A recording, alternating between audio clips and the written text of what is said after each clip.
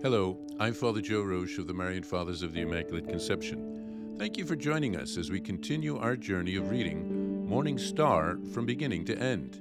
Today we take up from where we left off, beginning with number 76, Chapter 8, Part 8, pages 163 through 165.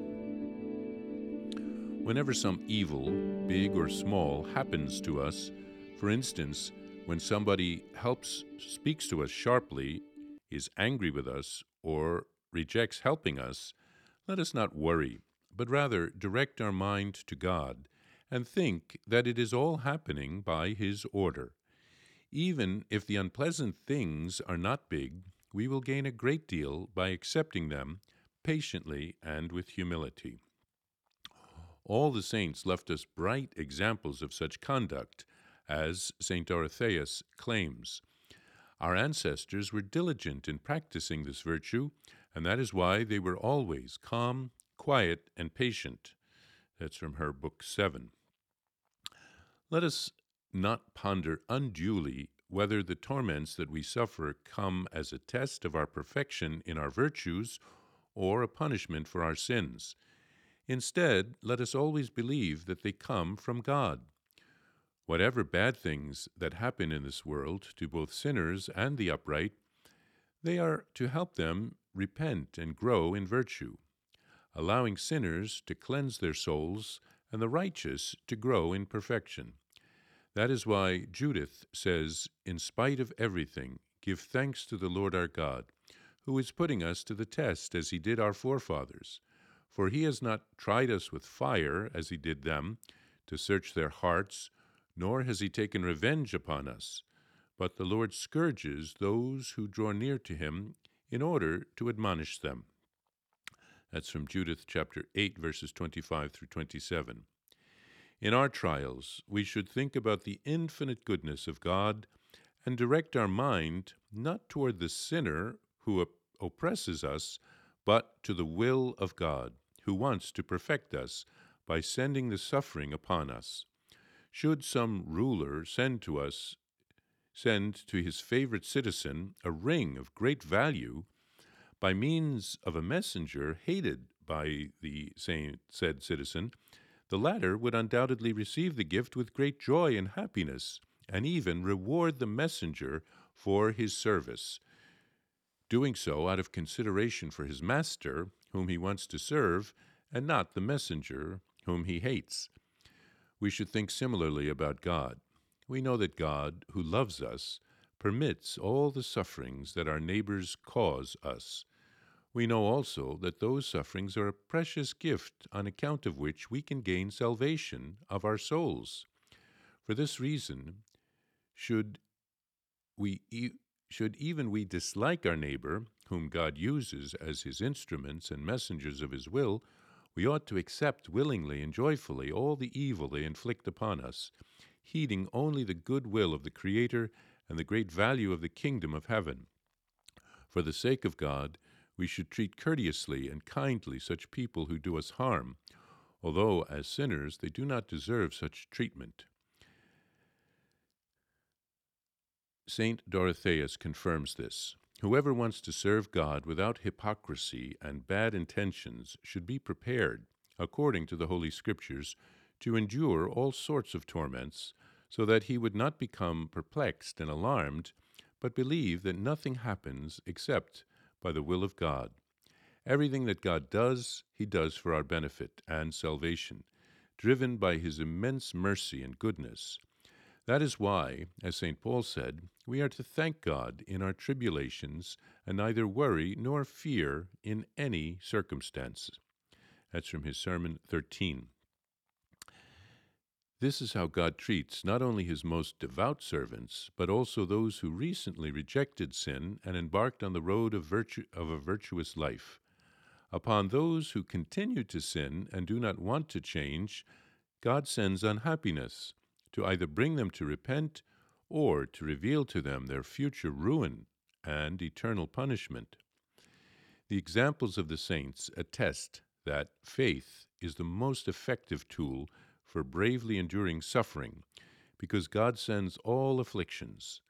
Let's start with the example of Job, who, after the Sabaeans and the Chaldeans stole his herds and his children died under the ruins of the house, said, "The Lord gave, and the Lord has taken away. Blessed be the name of the Lord." That's from Job chapter 1, verse 21. Similarly, when Shimei, Saul's relative, was cursing and throwing stones at David, and David's servants wanted to kill him, the latter stopped them by saying, "Let him alone, and let him curse, for the Lord has bidden him." That's from 2 Samuel chapter 16, verse 11. As if he wanted to say, God, who is the first cause, used him to persecute me. David might have also realized that it was happening for his good, because he added, "It may be that the Lord will look upon my affliction, and that the Lord will repay me with good for this cursing of me today." That's from 2 Samuel chapter 16, verse 12. In following the example of the saints, let us welcome all trials as sent by God and thank Him for them all. Such conduct brings great benefits for our souls. We should also have a steadfast love for those who hurt us, seeing them simply as God's instruments, chosen for our improvement and spiritual growth. Our conscience will be at peace if we totally abandon ourselves to the will of God and desire only what He wants for us, our salvation and His glory.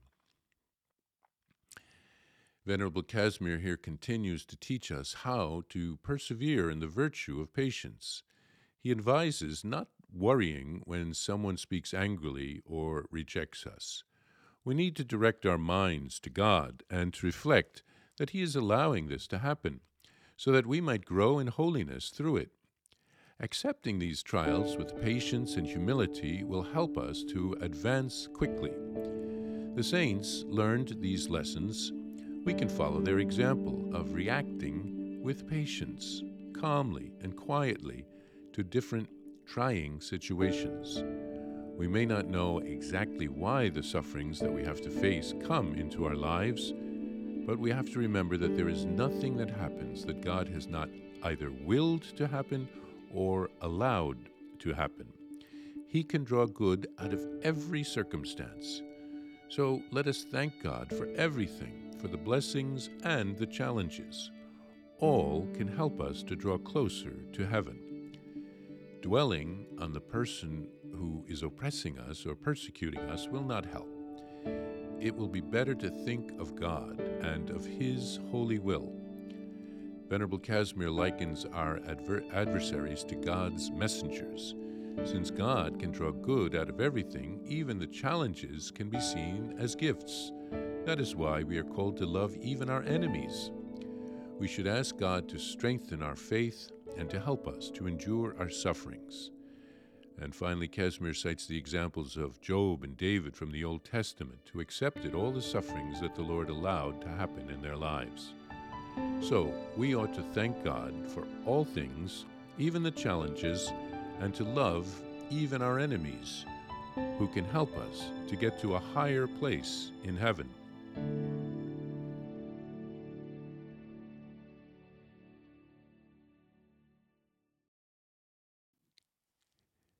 If you would like to receive a Venerable Servant of God, Casimir Wyszynski prayer card, visit shopmercy.org.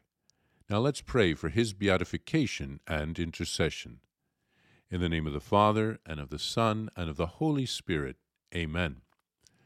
O God, joy of the saints, make us glad by raising to the honors of the altar your faithful servant Casimir, and grant us the zeal to imitate him on our way to holiness. Amen. O God, merciful Father, in the heart of your servant Casimir, you aroused such a great zeal for accomplishing corporal and spiritual deeds of mercy. Deign to grant to us, through his intercession, the grace for which we implore you.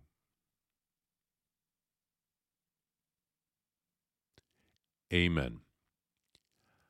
Our Father, who art in heaven, hallowed be thy name. Thy kingdom come, thy will be done, on earth as it is in heaven. Give us this day our daily bread, and forgive us our trespasses, as we forgive those who trespass against us. And lead us not into temptation, but deliver us from evil. Amen. Hail Mary, full of grace, the Lord is with thee. Blessed art thou among women, and blessed is the fruit of thy womb, Jesus. Holy Mary, Mother of God, pray for us sinners, now and at the hour of our death. Amen. Glory be to the Father, and to the Son, and to the Holy Spirit, as it was in the beginning, is now, and ever shall be, world without end. Amen. It is recommended that this prayer, recited for a particular intention, be complemented by confession and Holy Communion.